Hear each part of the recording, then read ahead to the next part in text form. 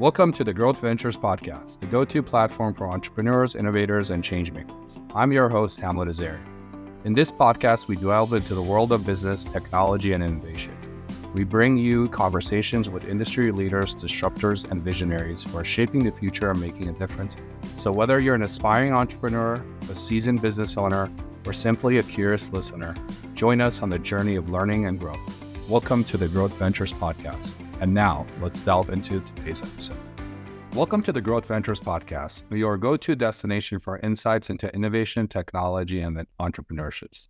I'm Hamlet Azarian, and today we're embarking on a journey with Walter de Brouwer, a serial entrepreneur and academic whose work intersects healthcare, technology, and linguistics.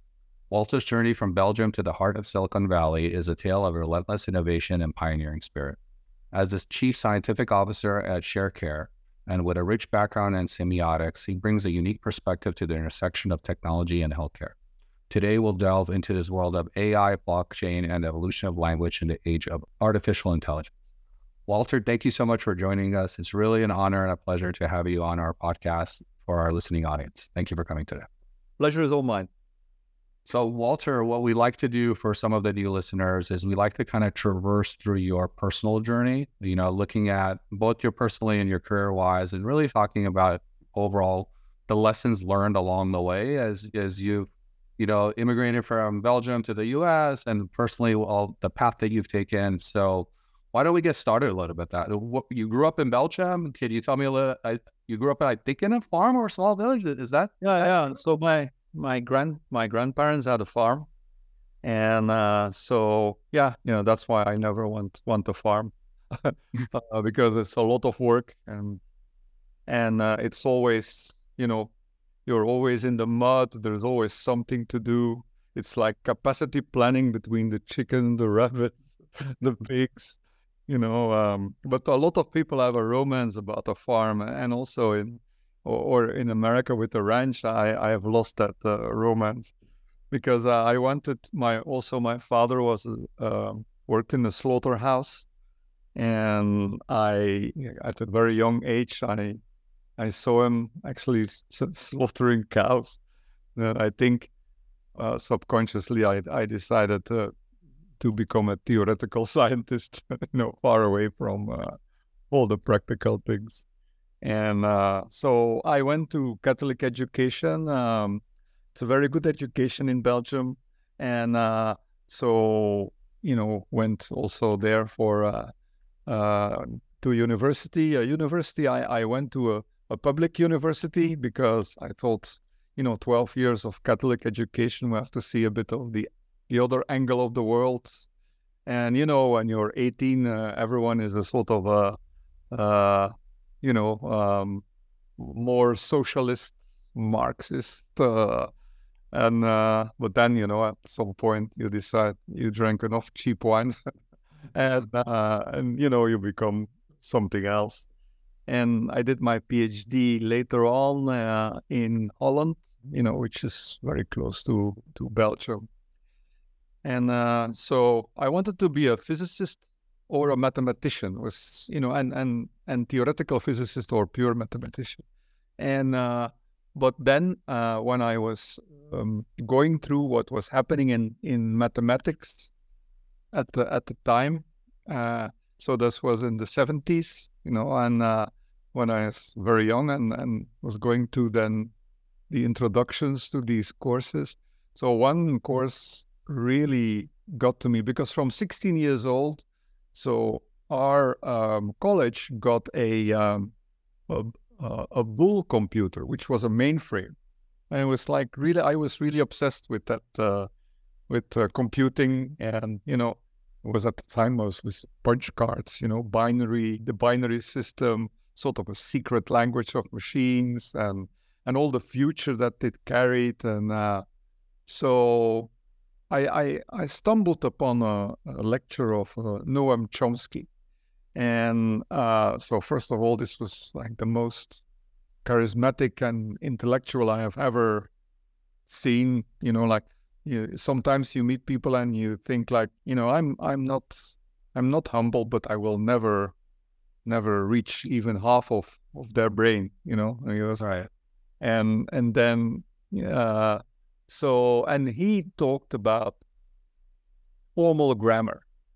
And formal grammar was basically the grammar that is at the basis of our interpreters, our compilers. It's how do we communicate with machines, and it needed you needed to be, let's say, you needed to have a good sense of math and logic for that, and also to be interested in language, and there was a very small set at that point. Either people were doing humanities, and then whenever you told them a number, they run away, or they do numbers and they were not very good in writing love letters, or at that point it was very, very very separate, and and so I thought that was interesting, first of all, because he was the father of computability theory. He was also, and his question was, either we teach machines English or we speak binary. What will it be? And we had to. So we actually took a bifurcation. We made programming languages, which was sort of in between. And so I thought that would be the right intersection, because I was interested in humanities, and I was actually interested in all in everything, but being able to do numbers and logic, and at the same time mathematics, and pure mathematics, not right. But it's interesting now, though, right? Like, if you think about everything happening with AI, we now talk to it in English. Like the evolution of it from where it was early on, where it could have been zeros and ones, or it could have been a programming language, to actually achieving what we've been able to accomplish nowadays, right? Like, we have normal conversations. We can chat with it. We can teach it through normal language, and it's phenomenal I never actually thought we were ever going to be at that level.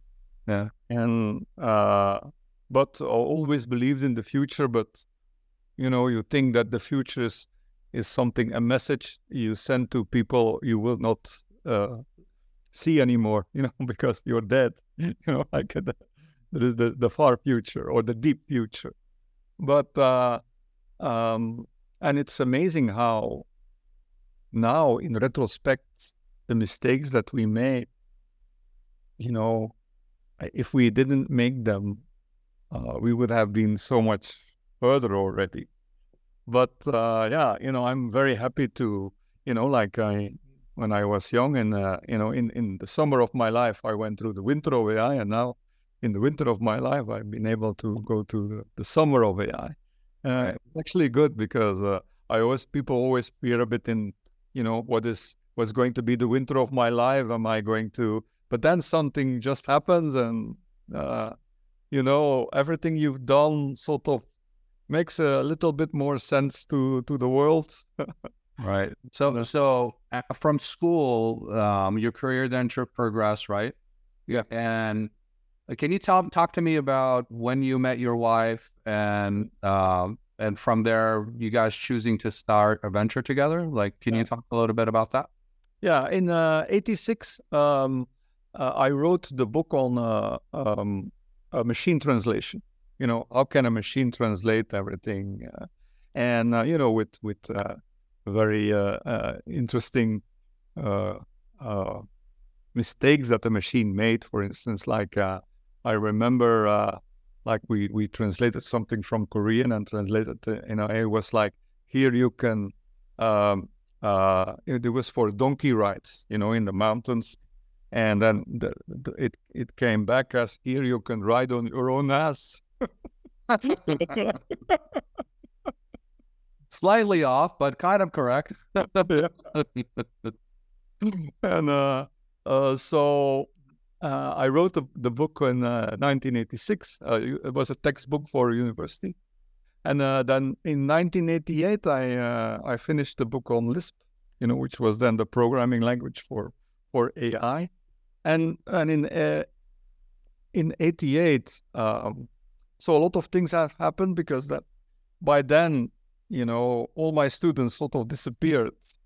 And because I gave transformational generative grammar, which was Chomsky grammar, basically he wrote a book in '57. So yeah, I decided that it's time to leave university and to, go into the real world, because in the beginning as a theoretician, like you want to stay at university as long as possible because it's cozy. It's, you have your, how the world works. So in '89, I went to live back with my parents, and it was actually great because, being independent from your parents is actually overrated. So going back home, no longer having any costs, cars if you need them.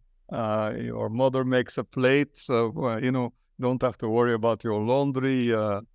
Yeah, so all normal things, but I started to reappreciate them, and it was the ideal way to start a company. And I started the company from my bedroom, which was a company in that may in computer publishing. It was in '89. Was very big in personal computers, and people wanted to read magazines, and so I did Unigram X, which was for Unix and Linux people, and then my magazine that became really big was personal computer magazine, computer magazine, personal computer magazine. Yeah, and I had a good mentor there, Bill Ziff, who had Ziff Davis, who taught me everything about publishing, because I didn't actually know anything about publishing.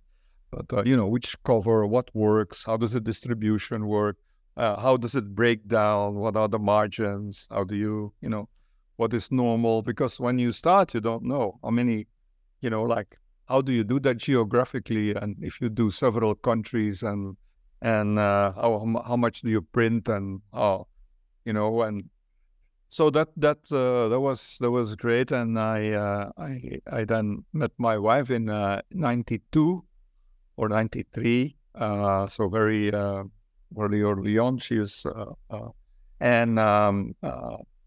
she was in at that time in art school in Holland, and she came I had companies in Amsterdam. She came for an internship, and so that's how we met. And so that's now 30 years ago. It's amazing. So and I basically said, look, what about co-founder for life? Let's set up the companies together. I sold everything I had and rebooted with her, and it became there's 14 years. She's 14 years younger than I, and I think that was the right age for me, because I'm still actually younger than she is. So I think boys get stuck at 28, and there must be a sort of a neurological limit to how we see life, and we're all stuck at 28, I think. And so we need mature people to guide us. So then you guys started now your at this point of company together. Can you tell me a little bit about that, the initial ventures, and how did that progress? Was this in healthcare, or what was this? No, it was in publishing. Okay. But very, very early. So we published a magazine that was also connected to a magazine in San Francisco called Mondo 2000. And we published Wave magazine. And Wave was the precursor of we said the internet is coming, because more and more, and then, all our life is going to change. And so this was a very advanced magazine. And because I did that, I started to meet other people who were also, because I had stayed at university as a as an adjunct professor, like not really, on the payroll, but you have all the facilities, as I have now actually also at Stanford, but you are not paid, Right. like, and so that, because I don't like to operate without a university. I've never been able to dissociate myself from academia. And so I've let, You're currently teaching at Stanford, right? yes, Okay. And what do you teach at Stanford today? I now do, so I just did an entrepreneurship course for postgraduates, like, and now I'm, next year I'm going to do an AI course for medical students. Amazing. Yeah. So when did you first discover healthcare as a whole? Well, like I know some of your career trajectory, because it sounds like you were in publishing at this stage. When did healthcare become of an interest to you, and then how did you discover that? Well, first was, after the magazine, I started to meet other people from the Linux Foundation, because the Linux Foundations were set up. And Right. we combined the 27 Linux Foundation into one big company, and we made, what is now called, part of the backbone of Europe. And at that time, we didn't have the word, we just call it a network. And yeah, it was messy, because you had to do all the telecom lines from all these countries. You had to put them together and then take IP from AT&T from over the ocean and put it on there, and TCP/IP, and and see that people had an interface, and that became EUNet. Was a big company. We wanted to go to the London Stock Exchange, but we were bought by Quest Communications in America, and we went from NASDAQ to NYSE. So, at that point, I learned to know how London Stock Exchange worked, NASDAQ, NYSE, and it's nice to learn new things, because you will need them later in life. But you have to go through it. You can't read it from a book, so you have to actively look for the adventure. So agree. Learning comes through actual experience, right? Experience and application. Yeah. Like you might read something theoretical, or you might read something in a book, but if you don't apply it, there you definitely haven't learned it. Yeah. And then in 93, because we needed so many engineers, we set up, I sold all my magazines to VNU by then. And I set up a company called Jobscape, from Netscape, because we needed a lot of jobs. And our slogan was, we are only advertising jobs on the internet, because if you don't have an email, we're not interested in you anyway. So we got a lot of, so this became a very big IPO. So we did a London Stock Exchange and the Oslo Børse, the in Norway. At that time, you couldn't do dual listings, like you had to do dual listings. You couldn't do one.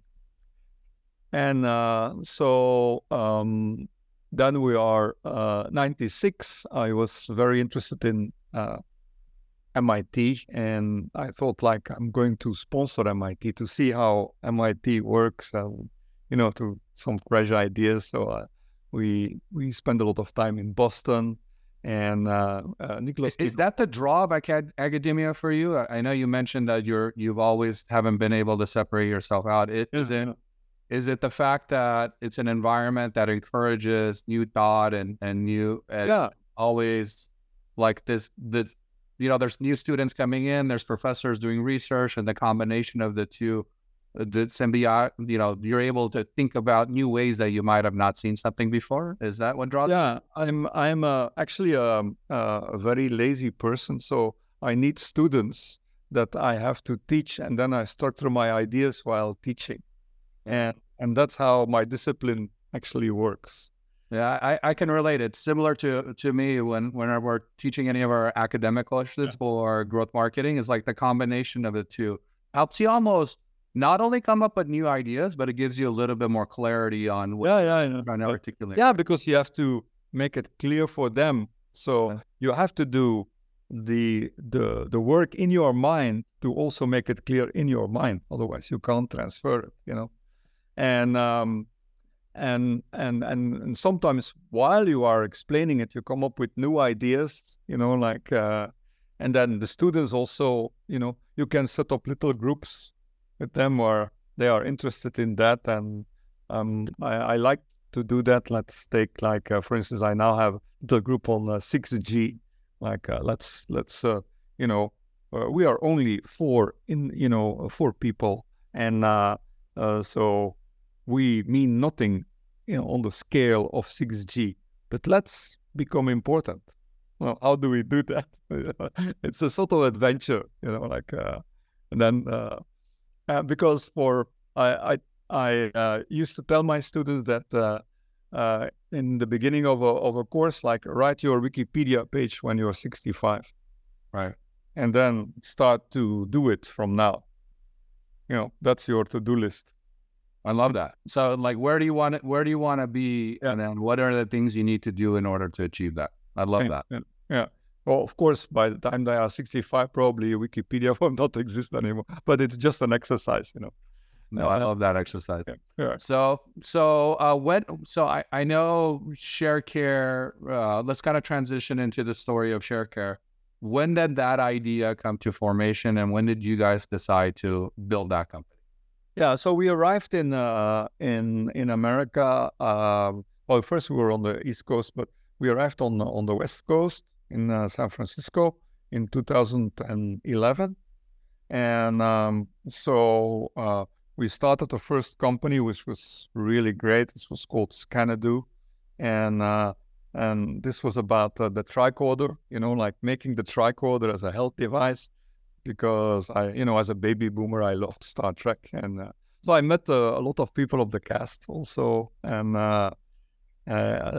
my main, Leonard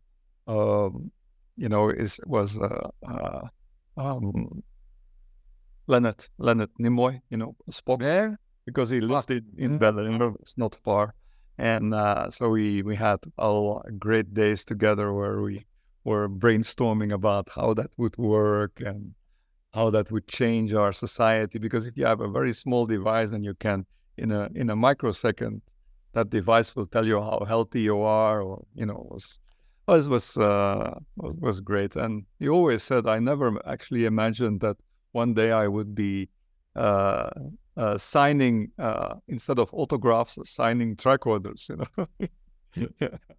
Yeah. And it's interesting too, if you think about wearables, where they are today and where they're progressing to, we're not that far off, right? We could get there in the next, maybe even the decade, and maybe even quicker than that. Yeah.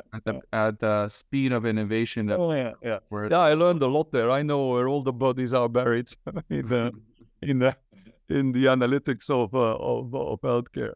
And in 2016, my wife and I and my team, we left the company because and we set up another company called Doc AI, and because AI had become so important, that and I was the first company actually with Scanadu that really were doing top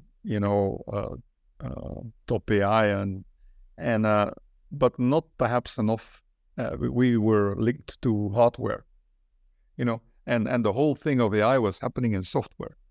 And because in 2013, Word2Vec had come up, and then Carl Friston came before that. And then, a lot of things were happening. In 2017, the paper of transformers was, and that's where we are now. Without transformers, we wouldn't be here. And so we set up, and at the time it was also blockchain. Because I believe that there are three, marginal cost basis. I did my, one of the great things in America is also you can do whatever exam you want. And I'm always been a test junkie, let's do this test and then. So I also did my investment banking exam, which is called FINRA, you can do, and you can just learn it at home, and then you go and you do it. In Europe, that doesn't exist. Your father needs to be a banker, or here you can just, you prove it, and and it's all objective because it's on a computer, then you get it or you don't. And Right. it's not easy, by the way. And so I believe that marginal cost bases are going to go dramatically down in the next 3 years, and that's the marginal cost base of intelligence, that AI. We are there actually now. The marginal cost base of transactions, which is crypto, because we need, I just did a Fed wire. Well, it's going to take 24 hours. It take me 24 seconds in Coinbase, and also the marginal cost base of a new platform, because the internet is basically legacy now. And so what we want to do, the internet, we made it at the time to be fast, static, and cheap. And this is exactly what we don't want now, because fast is very, very slow now. The fast and static. No, we want 3D, we want 4D, we want continuous functions instead of discrete functions, and then we want real time. Like everything being transacted in real time. So these are like three distinct disruptive technologies, right, that we're talking about. We're talking about AI. We're talking about a little bit about like crypto, let's say crypto or smart wallet. Crypto, all right. And we're talking potentially about blockchain, right? The new metaverse too as well. Yeah. So we're going to make a complete new world, and that world will exist in cyberspace. We had that idea already in the 90s. People forget it because we had Second World there, and everyone was on Second World. Harvard had even a campus on Second World. The banks were there on Second World. We had Linden dollars. We were almost there. And then 2001 came, clack, the dot-com bubble. And then what happened to Second World? Well, people thought it might be interesting to just do social media. You don't have to see people. You don't have to do experiences. You can do social photos, right? Photos really replaced. Yeah. It became more photo static, Yeah. And then now the evolution has been videos. Yeah. But the real expansion of that is how do you go from video to really like being immersed inside of the world, right? Yeah. And I think that there Apple will play a very important role, because I've seen their what is called Reality Pro, and Vision Pro, I think Vision Pro. Right? I forgot that. Because I only saw it in the shop, you can try it out, you can make an appointment and go ahead. It's not that I phoned Tim Cook, so I just went to the shop. So it's amazing, because you see the problem with if they do, you have to predict intent. But intent is actually part of consciousness, they are now putting it there. I don't believe it's part of consciousness. But what we can do is go a little bit later, and we predict intent from your eye gazing. But if you do that, and the Japanese did it like 10 years ago already, it's not fun, because it becomes a bit of, visual claustrophobia, your eyes are, Right. And so, but what Apple has done is you don't realize it. So they go a little bit later, and they go very, very granular, and your intent is just a confirmation of what. So we're talking about microseconds, and Right. I think that's the real thing, and that you can put that on your head, and that you see your desktop, and that you can talk to it, and that you can, this is the stuff of science fiction movies.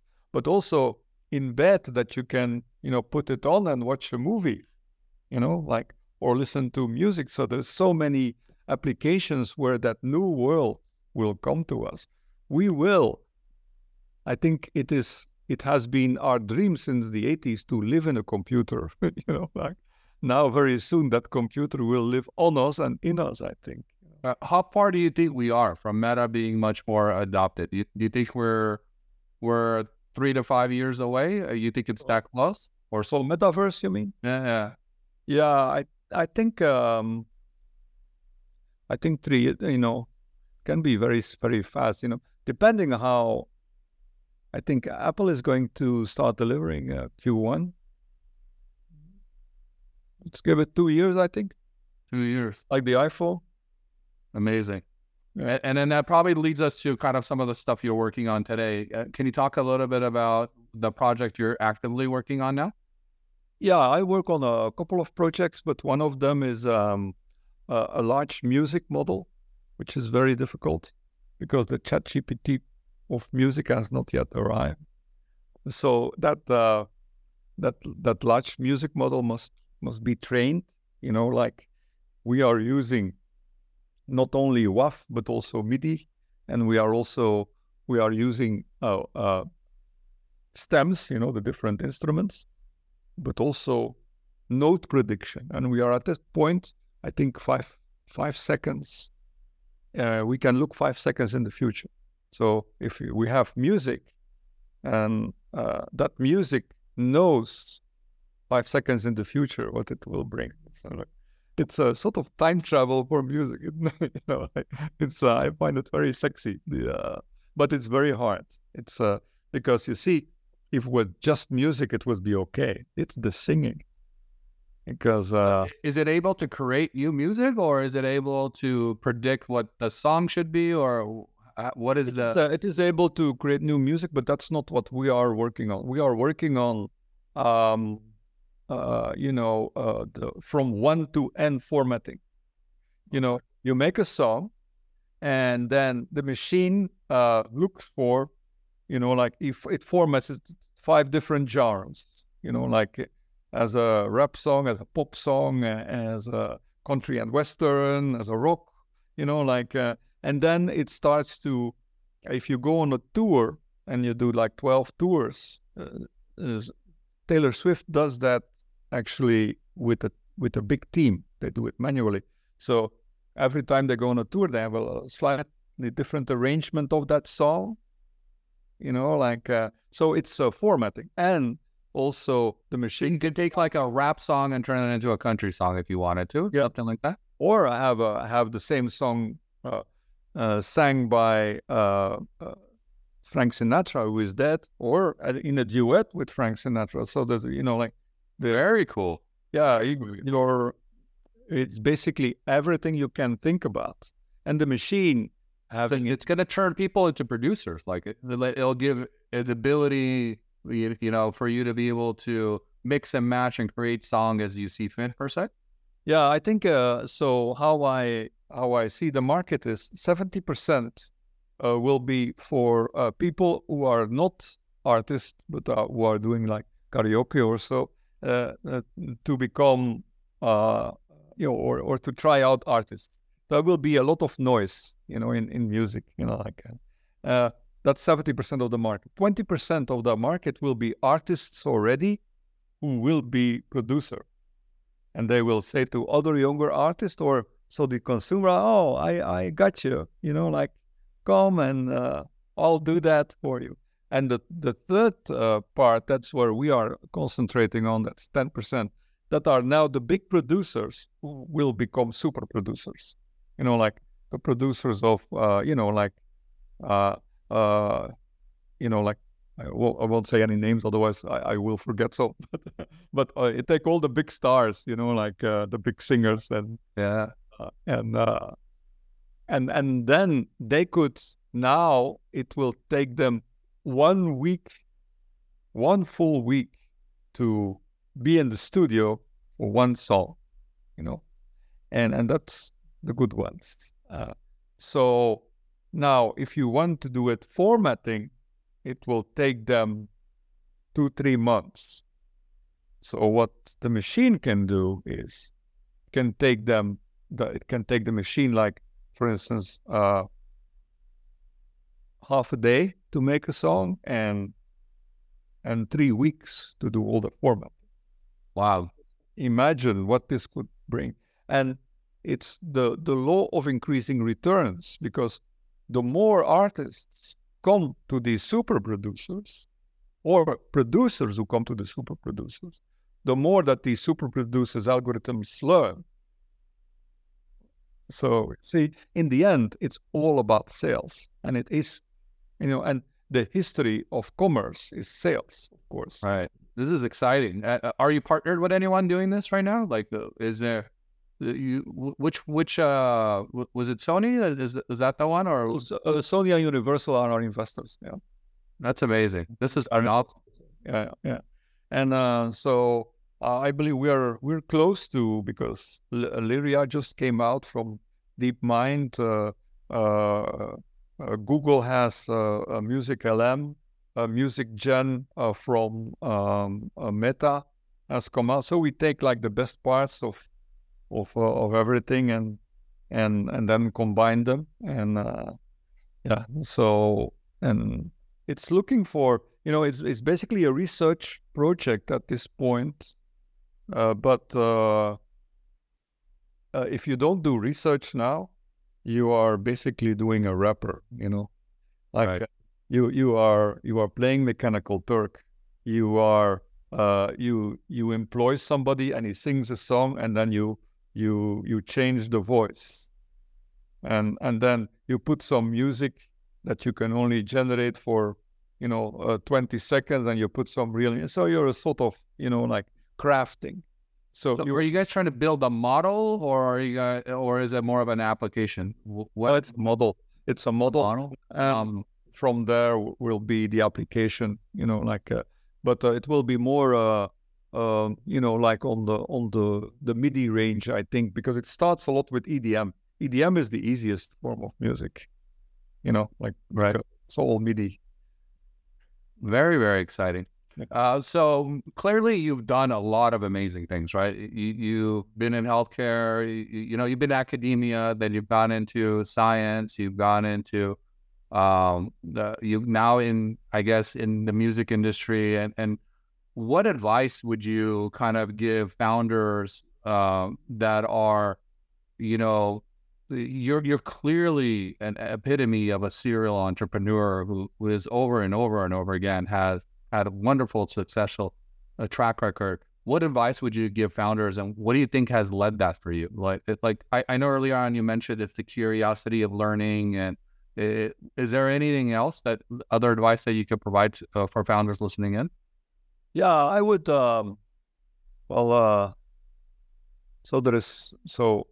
Because we set up companies in like 5 continents, and so everywhere we come, we are basically strangers. Now we are citizens of America, but it's easier to get money in the place you are born, and where your father means something, and he went to the same university, and if you are arriving, parachuting into Silicon Valley, which we have done we have done the same in with Wall Street and now in Hollywood. You cannot really count on VCs because you don't fit the profile, so you shouldn't be when they say no, it shouldn't impress you, because they can't help it. They have their profile, and they don't even know it, because the golden age of VCs is basically over. The big VCs like Mark Andreessen, and so they set the tune, but now they taught a new generation, but that new generation now just takes the profile what they would have done 20 years ago, but there is data drift. You cannot just profile. You have to look at You have to meet everyone. Also, the ones that you think they do not fit the profile, because that's sometimes where the treasure is. And I would also say that to founders that a failure is very common, and it's a learning moment, not a fun one, but there are always people, and 90% of the people, although they say, "Oh, failure is okay," it's not true. Failure is not okay. It still hurts, right? It still hurts. Yeah, but you will find 5% who will still bet on you for a second time, because an entrepreneur who fails and has a family and has to start again, that company will make it, because They have more on the line, right? They have a lot more on the line. they're with their back against the wall, and they will make it, and they will make it big. And so, and most people make like when somebody fails, then suddenly nobody answers your phone calls, and then when you're back in the news and when you're on, Everyone was a doctor. All of us. hey, what the Like, where were you? yeah. And also nobody talks about the fact that this is an experience, and you make your hit and shit list. Like who can you depend on, and who should you?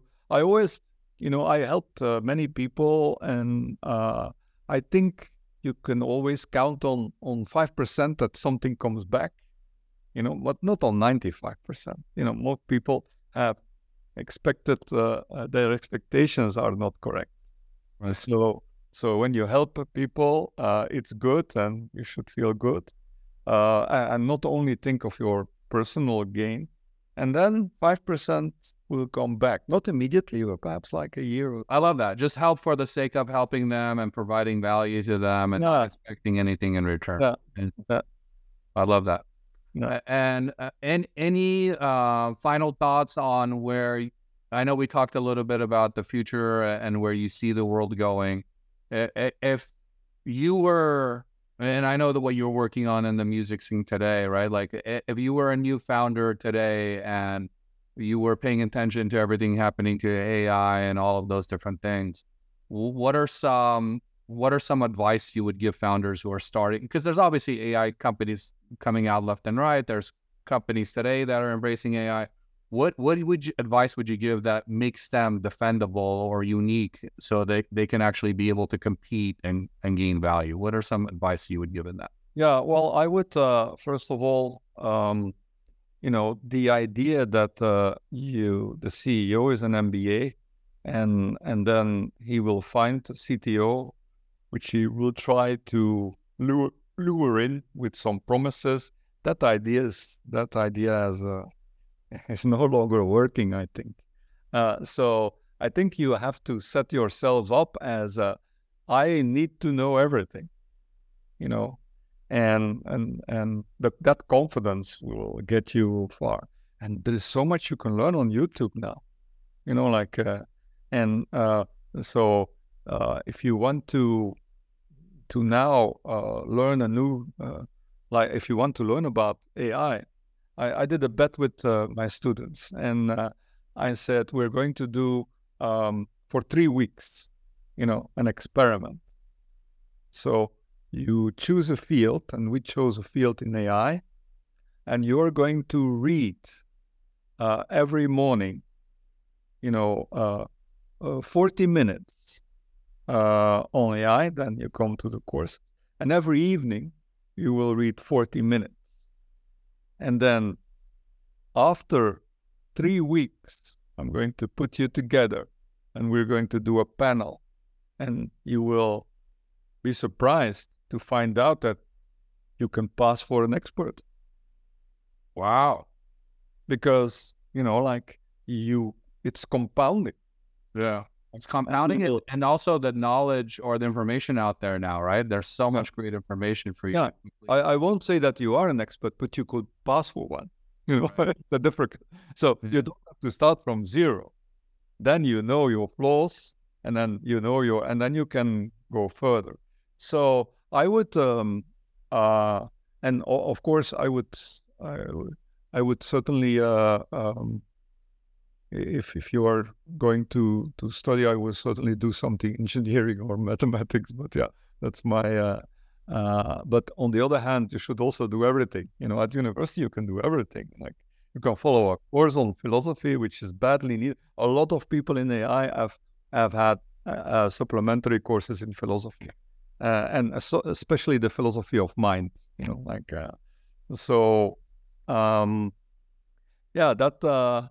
And also I would, so I'm now working, and most people will work like that, I think, in the next year. I have my own team, but the team are all basically AIs.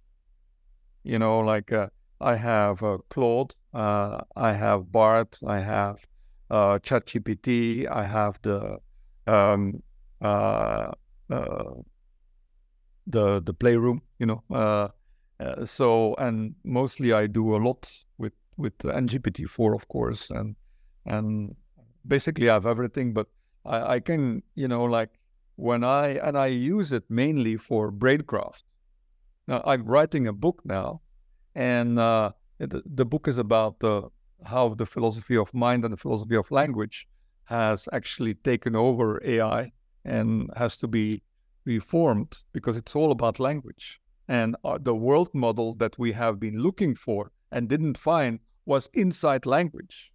And you can compare it with, if you play games, they call it game physics. The spatio-temporal experiences in the game. Like in the beginning, GTA, you drove over someone and the guy got back up. That's not how the real world works. Like a collision should be blood, it should be no longer there, and this is all in our language, because we couldn't put it in our DNA because there was no room. So we used language as the external library of our species, to put all these experiences in. And that's why we now are so impressed with ChatGPT, because just like, in object-oriented programming, we had the gorilla and the banana, it was a long time ago. So we wanted to make an object of the banana, and then, okay, we had it, but that object was like a gorilla hanging on it, and on the leg of the gorilla was the whole freaking jungle, So I think we have unearthed that world model by taking all these words. Suddenly something emerged that was the external library of our species, like that, with space, with biosensory experiences, which we can now synthesize in multimodalities, and on the other hand, with spatio-temporal experiences, which are like games physics, and then the reasoning capabilities, which we now also have done. All these things we are now amazed, but you can do a lot with scale. Scale can be a boon, and it can be a blessing, but it can also be poison. Because amazing. Yeah. Walter, thank you for taking the time today and sharing all your wonderful insights with us. And thank you for our listeners for tuning in to the Growth Ventures podcast. If you found this episode inspiring, please leave a review and subscribe for more conversation with leaders and in business and technology. Walter, if people need to get a hold of you, what's the best way for them to connect? Is it on LinkedIn or? Well, yeah, LinkedIn, or so I also put my articles there, so for the rest, W.D. Brouwer at Stanford.edu, like my email. Perfect. Well, we'll make sure we provide those in the show notes. Once again, I'm Hamlet Azarian signing off from the Growth Ventures podcast. Stay curious and continue pushing the boundaries of innovation. Thank you. Thank you.